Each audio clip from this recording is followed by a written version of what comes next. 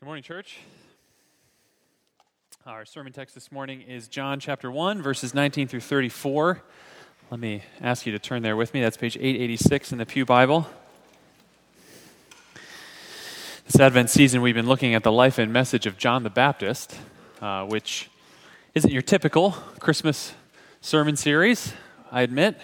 But John the Baptist has a lot to say about getting ready for Jesus' arrival. Prepare for the coming king. That was John's message.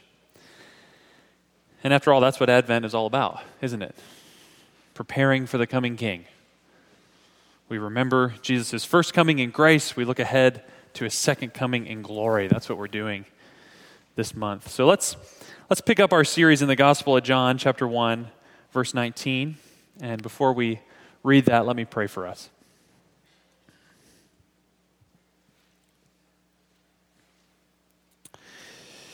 Father, as we have just sung, tidings of comfort and joy.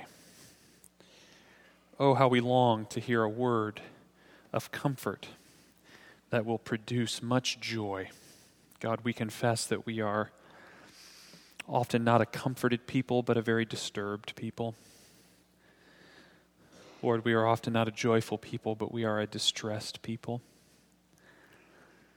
So God, now as we draw near to you in your word, we pray that you would reveal to us now, through your written word, a fresh sight of Jesus, your incarnate word.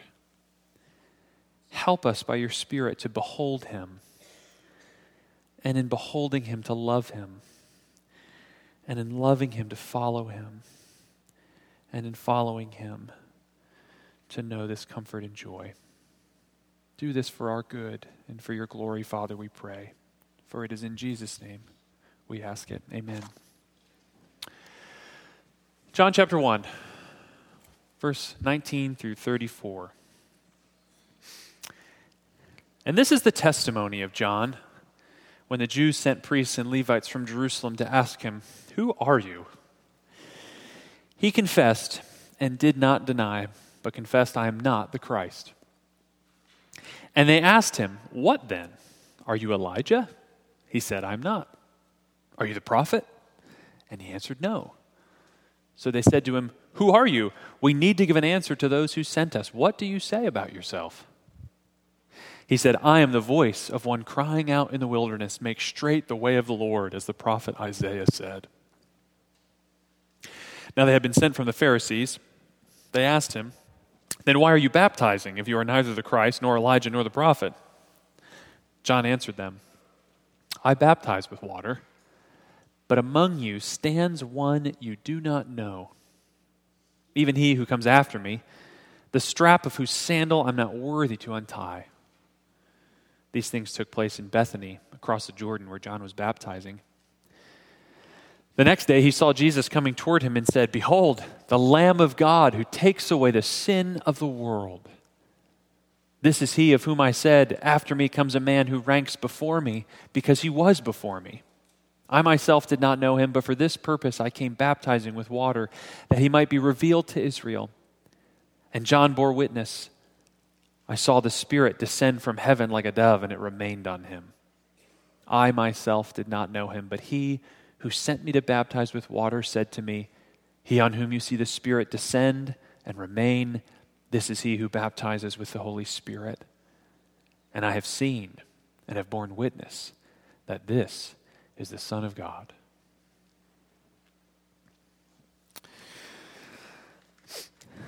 Well, there's a lot to look at during the Christmas season, isn't there?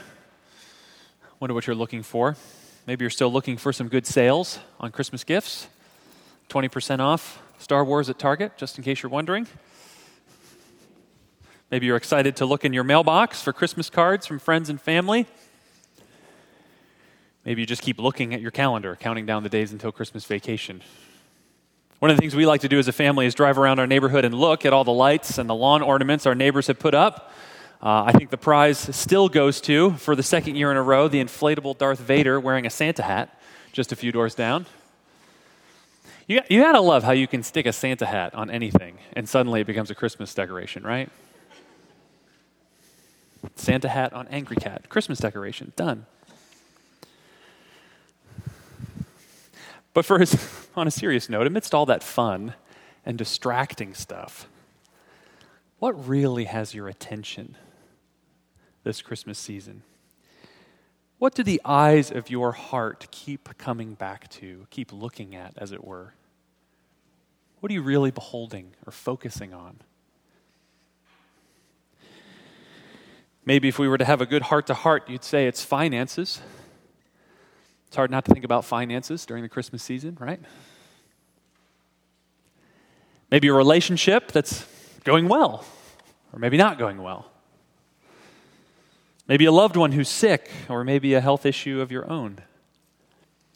Maybe what keeps drawing your attention is a big decision on the horizon, where to go to college, where to find work. Something probably is there, capturing your attention and drawing the gaze of your mind and your heart. But amidst all these things that capture our gaze, here in the middle of our passage comes this word, behold. Now, that's not a word we use much, is it? Behold. It's not like you've opened your fridge late at night and said, behold, leftovers for dinner, right?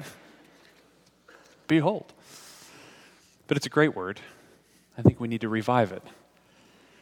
Behold, look, take notice, set your gaze right here. This is it. For the last 2 weeks, we've looked at John the Baptist's ministry, his ministry of baptism. We've looked at his message of repentance and how that's good news. But this morning we get down to it. We get to the heart of what John was all about. Look, John says. Behold, amidst all the distractions, especially for us at Christmas time, the gifts, the lights, the gift sales, amidst all the cares and concerns that this time of year brings, the hopes, the fears, the disappointments, the stress, this is what we really have to see. Here's the answer to what you've been looking for. This is what you really have to behold. Now, I wonder, when you look at Jesus, what do you see? Perhaps you see many things. See a great teacher. See a great teacher with some pretty good principles that only if you could put them into practice, things might be a little different. Maybe you see a religious founder, someone to admire for his spiritual bravery. John the Baptist, too, had a lot of things to say about Jesus, didn't he? I mean, just look at the paragraph. He's the one who ranks before me because he was before me. He is the one on whom the Spirit of God remains. Not like those other figures in the Old Testament on whom the Spirit of God would come and then leave and then come and then leave. No, the Spirit of God remains on him. He is the one who will usher in the new age of God's redemption. He will baptize us not with water, but with the Holy Spirit. We will be awash in the very presence of God because of this one. And at the end of our text, he's the Son of God, the King, the Messiah, the one we've been waiting for. So much to say and to know about Jesus. But look, fix your gaze on this. Here's what I really want you to see. Behold, John says, pointing at Jesus, the Lamb.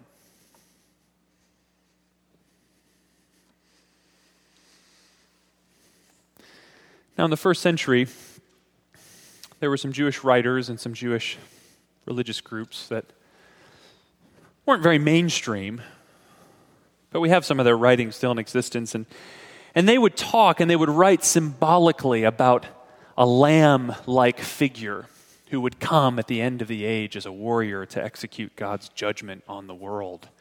A sort of apocalyptic warrior lamb.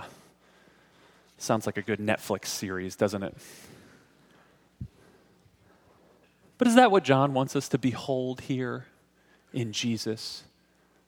The apocalyptic warrior lamb. Of course, John did speak of Jesus as the mighty one who would come with the Holy Spirit and fire. John wasn't afraid to talk about God's rightful king being the rightful judge who will set the world to rights.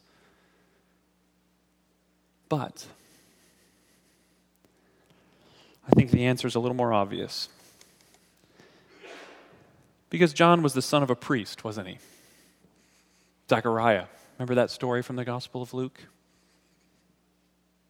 So John, as a young man, would have grown up very personally familiar with a different kind of lamb, with lambs that were sacrificed every day in the temple, day in and day out. And John would have been steeped, like every other Jew of his time, in the stories of the Old Testament. Stories of the lamb that God provided for Abraham in Genesis 22, and stories about the lambs that Moses prescribed in the law, in Leviticus, for example. The whole range of offerings and sacrifices. But most of all, John, like every other Jew of his day, would have been steeped and shaped by the story of the Passover, by the story of the Exodus. Do you remember the story of the Passover? When God's judgment came down upon everyone in Egypt, both Egyptian and Israelite alike. And the only thing that kept the Israelite family safe was a lamb. Instead of God's judgment taking the firstborn, they were to sacrifice a lamb instead and put its blood on the doorposts. And as God's judgment came, it would literally pass them over, because a sacrifice had been made in their place. And here is John the Baptist with rich symbolism standing in the wilderness, identifying with the voice of Isaiah 40. I'm a voice crying out in the wilderness. That's a quote from Isaiah 40. And what was Isaiah 40 all about? That whole section of Isaiah is about a new Exodus. Here is John heralding the new Exodus that Isaiah looked forward to. And here was John saying, in light of that new Exodus that's coming, that we all need to be cleansed. And that this baptism that he had come with was just a sign of something greater to come. Knowing that in that same section of Isaiah, in Isaiah 53, there was a suffering servant who would die a sacrificial death that somehow, mysteriously, would set the people free. And now seeing Jesus, John says, behold, the Lamb, the perfect sacrifice for our sins.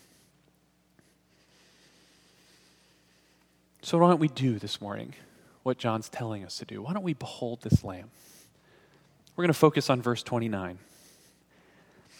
And I want us to notice three things that we behold about this Lamb in verse 29.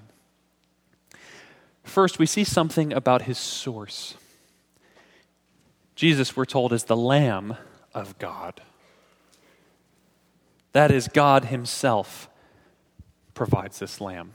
You know, outside of the Bible, nearly every other example of sacrifice is a human attempt to win over the gods. I just read the Iliad for the first time last month. Has anyone here read the Iliad? It's really long. It's great, though. But it's wonderful. You have these Greek warriors just sacrificing stuff all the time. Why? Because the gods are so unreliable. They're fickle, and they're selfish, and they have lots of sex with each other. It's crazy. That's how sacrifices worked in most of the ancient world. You take something that was of value, that belonged to you, a nice fat animal, a big cup of wine, and you would sacrifice it, and you would pour it out in hopes that the aroma of that going up would please somehow, some way, whatever god it was you were hoping to win favor with.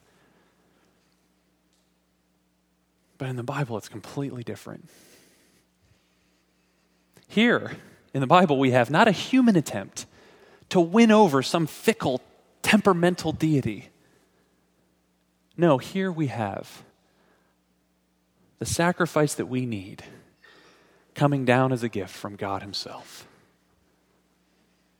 That the initiative to put things right comes not from our side, but from God's side. And the provision comes not from our side, but from God's side. And the atonement comes, the reconciliation comes, not from our side, but from God's side. This is God's doing. It's his gift to us. And perhaps the deepest mystery of all that the Gospel of John will unfold is that this Lamb of God is God. God incarnate in our flesh. He ranks before me because he was before me, John says. Now, on one level, that's not true. John the Baptist was older than Jesus.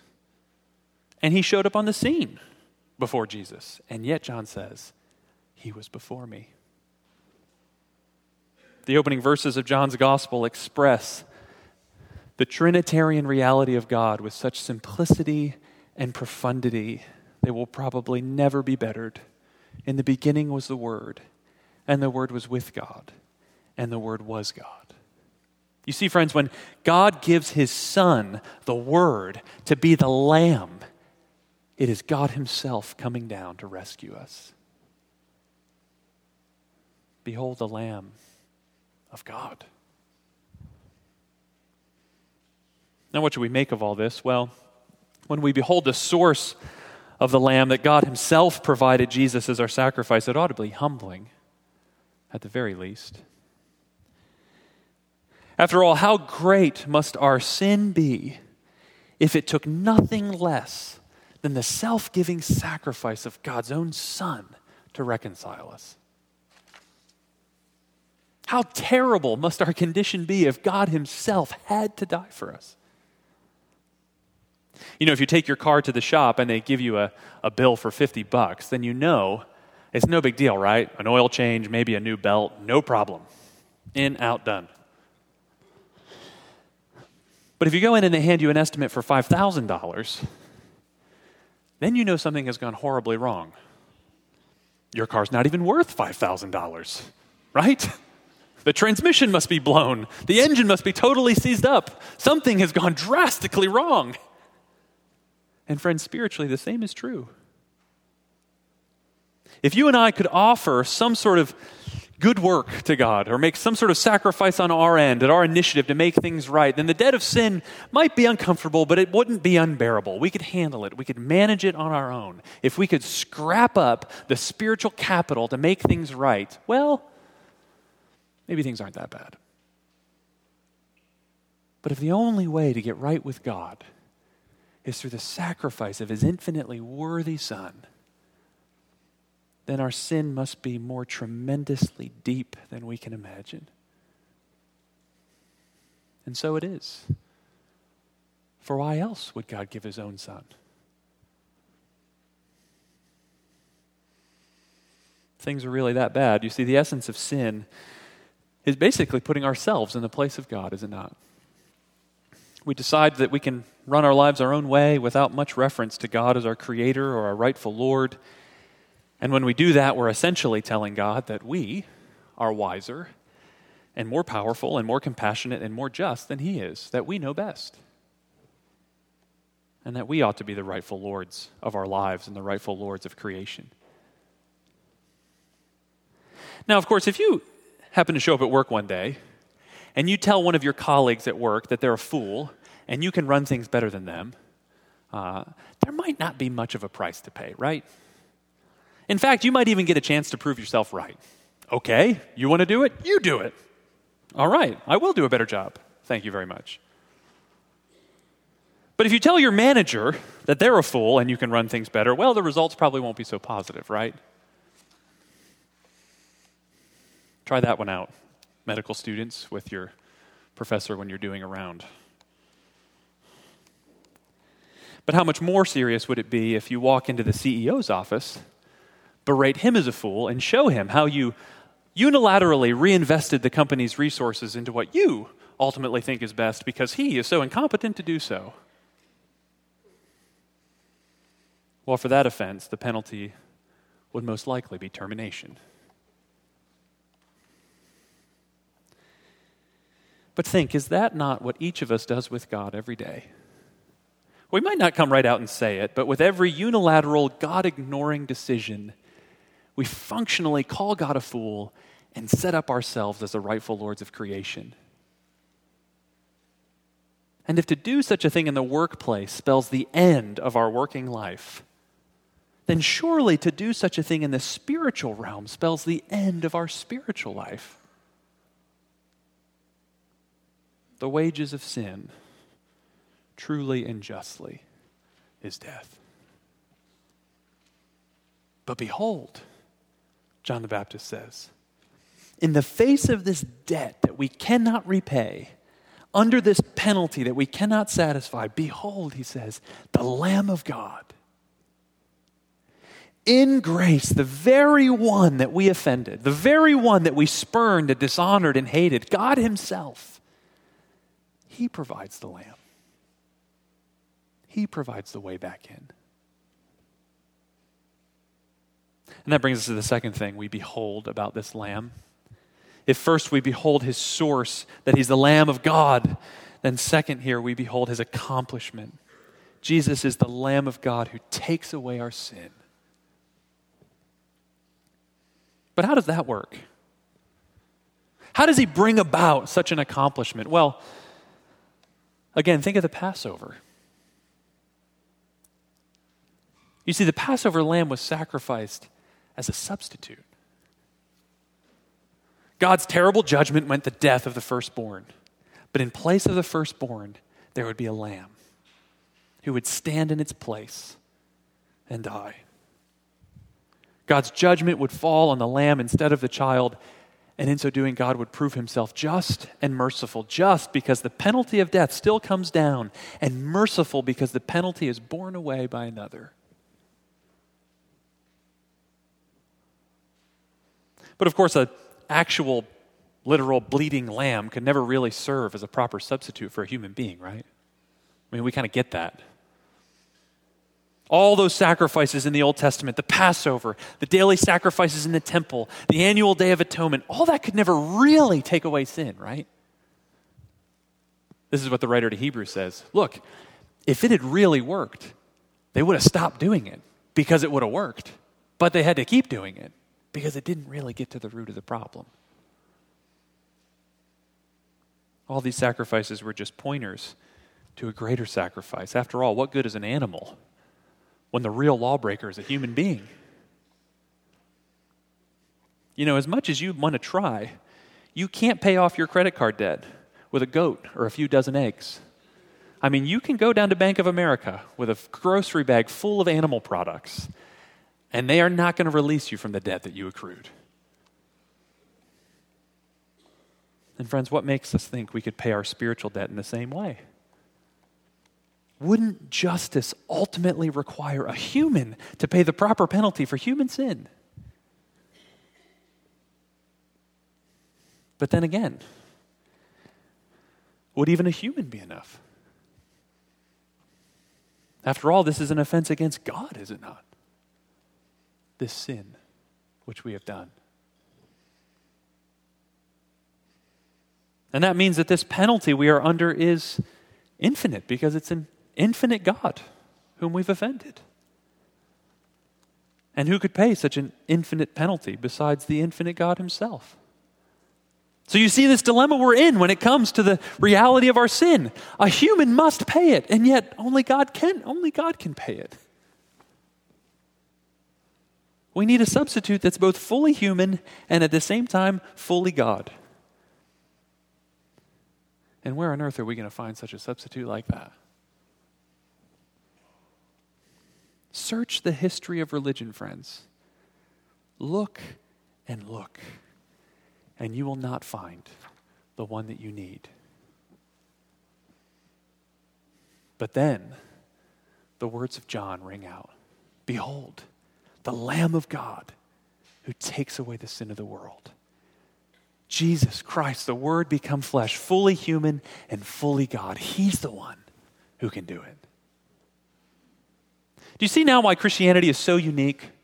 It is unlike every other religion. Deep down, every other religion or worldview says one of two things, basically. Either it says God or ultimate reality is so holy that you have to earn your way up to him through your own sacrifice or your own good works or your own sincere devotion, whatever it is. Or it says God is loving. He doesn't require justice. He just accepts everyone and everything. But only Christianity comes along and says, no, God is holy and loving. So holy that he requires a payment for sin. So loving that he makes the payment for us in our place. Behold the Lamb who takes away our sin. Let's go to the third thing that we behold about this Lamb. Third, we see not just his source, not just his accomplishment, but we see his scope. Jesus is the Lamb of God who takes away the sin of the world. Now, the world in John's gospel is a bit of a technical term. It's John's way of talking about not just the sort of big round thing that we're standing on or just all the people out there, but it's John's way of talking about human society arranged without any reference to God. It's his way of talking about human society arranged in hostile rebellion against God. It's a negative term, the world, for John. And it is for this world, this sinful, fallen world, that Jesus came. Friends, here's the good news, that the atoning work of the Lamb is not merely for the religious and the morally upright. It's not for the deserving. It's for the undeserving. It's for the world. When Jesus was born in a manger, when he lived a perfect human life in our midst, when he died on a cross, when he was raised on the third day in glory, when he ascended to the Father, all of that was done not for the sake of just a special couple of people who happened to have all their ducks in a row and all their cards right. No, it was for lost and hopeless and guilty and flawed and moral failures like you and me. It was for the world.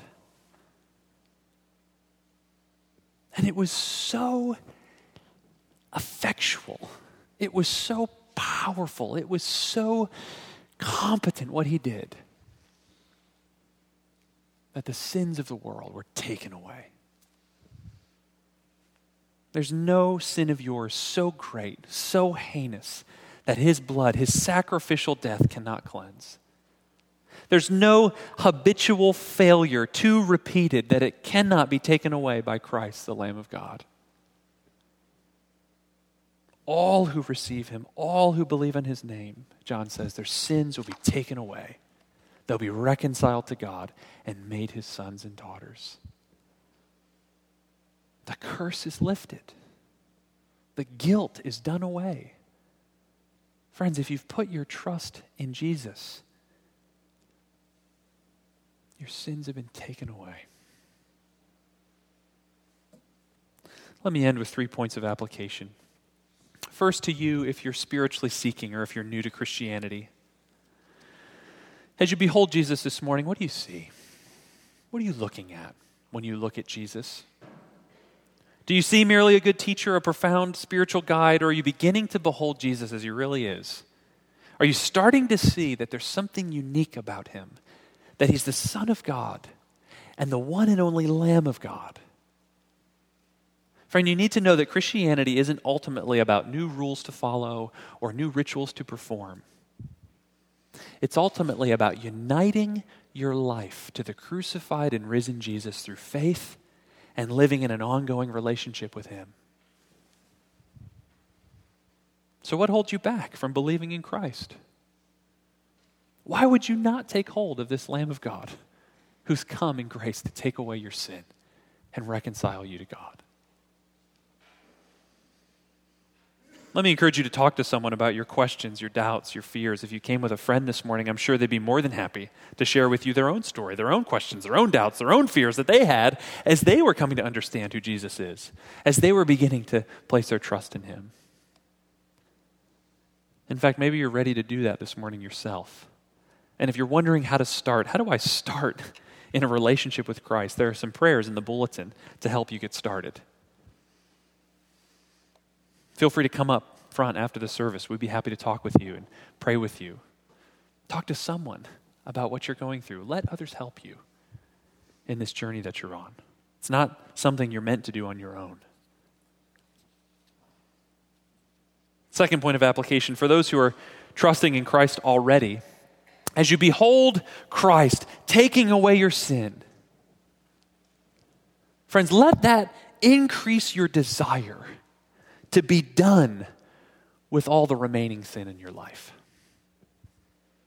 Don't hold fast to the very thing that Christ died to take away. Be done with it. Be done with sin. Put it behind you. He's taken it all away by his grace. Now live into that freedom and that life that he's purchased for you. Behold the Lamb of God. Let love for him increase. And let your love for sin wither and die. Do you want to know freedom from your besetting sins? Keep beholding the Lamb who was slain for you. Keep taking in the wonder of his achievement for you. Let that stir in your heart a passion, a love for him, a desire for him, a desire for the things of God and the kingdom of God that will cause the things of your old life to pale so much in comparison. Third thing, perhaps this Christmas season, something that you hold very dear has been taken away from you. But friend, no matter what losses you've experienced, remember, amidst all of that, this core reality that he's taken away your sins. Even if you feel like God has taken away something very precious to you, he's taken away your sins. Behold the Lamb of God. See how deeply he loves you. See how much hope he has granted you. You're free from sin. No matter your present circumstances, you have reason to be thankful. You have reason even to rejoice. You're reconciled to God. The curse has been lifted. Your guilt is gone. The Holy Spirit lives inside of you. You will one day reign with him forever. So friends, no matter what has caught your attention this season, no matter where you're tempted to look amidst the joys and distractions and sorrows and disappointments, let's fix our gaze on Jesus, the Lamb of God, who takes away the sin of the world. And in beholding him, may we testify with John that this is indeed the Son of God, the Savior, the King. Let's pray.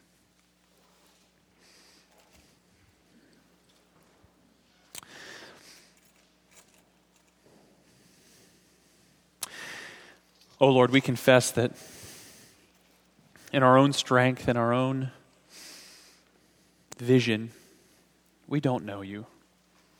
Lord, so often in this passage, John confesses that in and of himself, he didn't recognize in Jesus the Messiah, the Lamb. God, that is true of us too. In our own selves, we don't see it. We don't recognize it. So we need you, God. We need you to come. And we need you to open the eyes of our hearts so that we might see him. Lord, as we come to the Lord's table, I pray that this would be a means that you use to help us to see and taste and to behold again the mighty Lamb of God who's taken away our sins. Amen. Well, I wonder if those who are helping to serve communion would come up.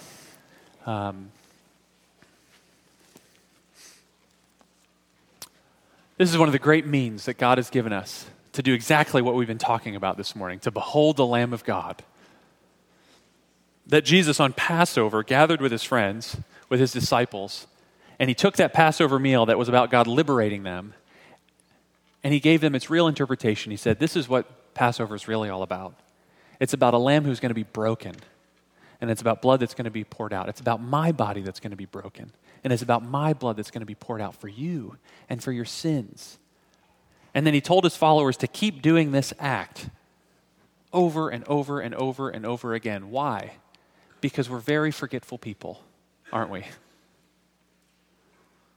It's like we have a hole and we leak all the time. Jesus said, here it is. Take this, eat it, drink it, and be filled with the remembrance of what I've done for you. So friend, if you're here this morning and you're a Christian, if you've turned from sin, if you've turned from trying to be your own Lord and trying to be your own Savior and trying to make your own way with your life, if you've given up on that pursuit and you've trusted in Christ as your hope, as your treasure, as your Savior, if that's true of you, then this table is for you. Take this time to repent of your sins again and receive this provision from God and remember the Lamb who was slain for you. If you can say yes to that and you haven't been baptized, let me encourage you to think about baptism. As we take up the Lord's Supper, this is a way of identifying with Jesus and with his people. And if you haven't been baptized, that's your next step, to identify publicly with Christ in baptism. Let me read a couple words. Jesus says this. He says, Paul says this in 1 Corinthians 11. He says, "For I received from the Lord what I also delivered to you, that the Lord Jesus on the night when he was betrayed took bread. When he had given thanks, he broke it and said, 'This is my body, which is for you. Do this in remembrance of me.' In the same way also he took the cup after supper, saying, 'This cup is the new covenant in my blood. Do this as often as you drink it in remembrance of me. For as often as you eat this bread and drink this cup, you proclaim the Lord's death until he comes.'" So you see, friends, this is a table for believers, to proclaim the Lord's death until he comes. If you're here and you're not a believer, then let me encourage you to just pass the plates by as it comes. We're gonna pass out the bread first. It's going to go around, and then we're going to eat together, and then we're going to pass out the cup, and we're going to drink together.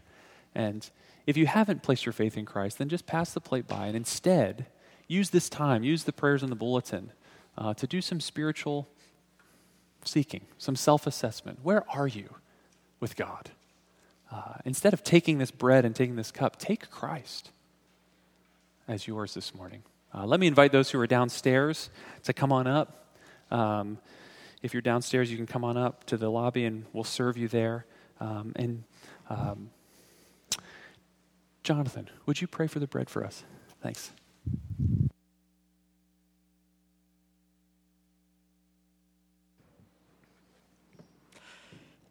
Dear Lord God, you knew that in our human weaknesses and sinful preoccupations that we would neglect to remember our Savior. And by your grace, you have given us this act and this